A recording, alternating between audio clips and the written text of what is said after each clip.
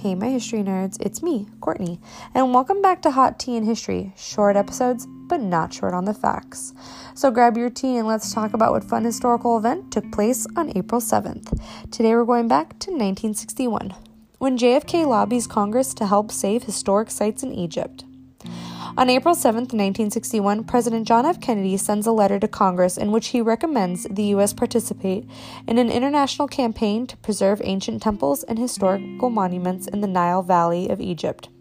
The campaign, which was initiated by UNESCO, was designed to save sites threatened by the construction of the Aswan High Dam.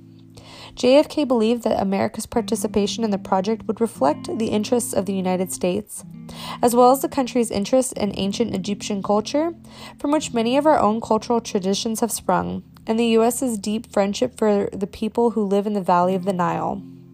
Kennedy possessed a personal interest in the sciences and history, and from the beginning of his presidency set out to promote American scholarship in these areas.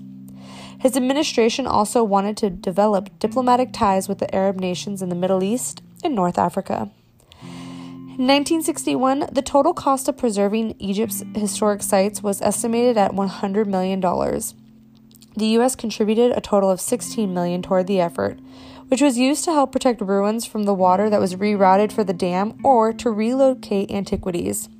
Endangered sites helped by the U.S. money included the 13th century temples of Abu Simbel, which was dedicated to Ramses II and Queen Nefertari, not to be confused with Queen Nefertiti, and a temple at Philae, which was called the Pearl of Egypt.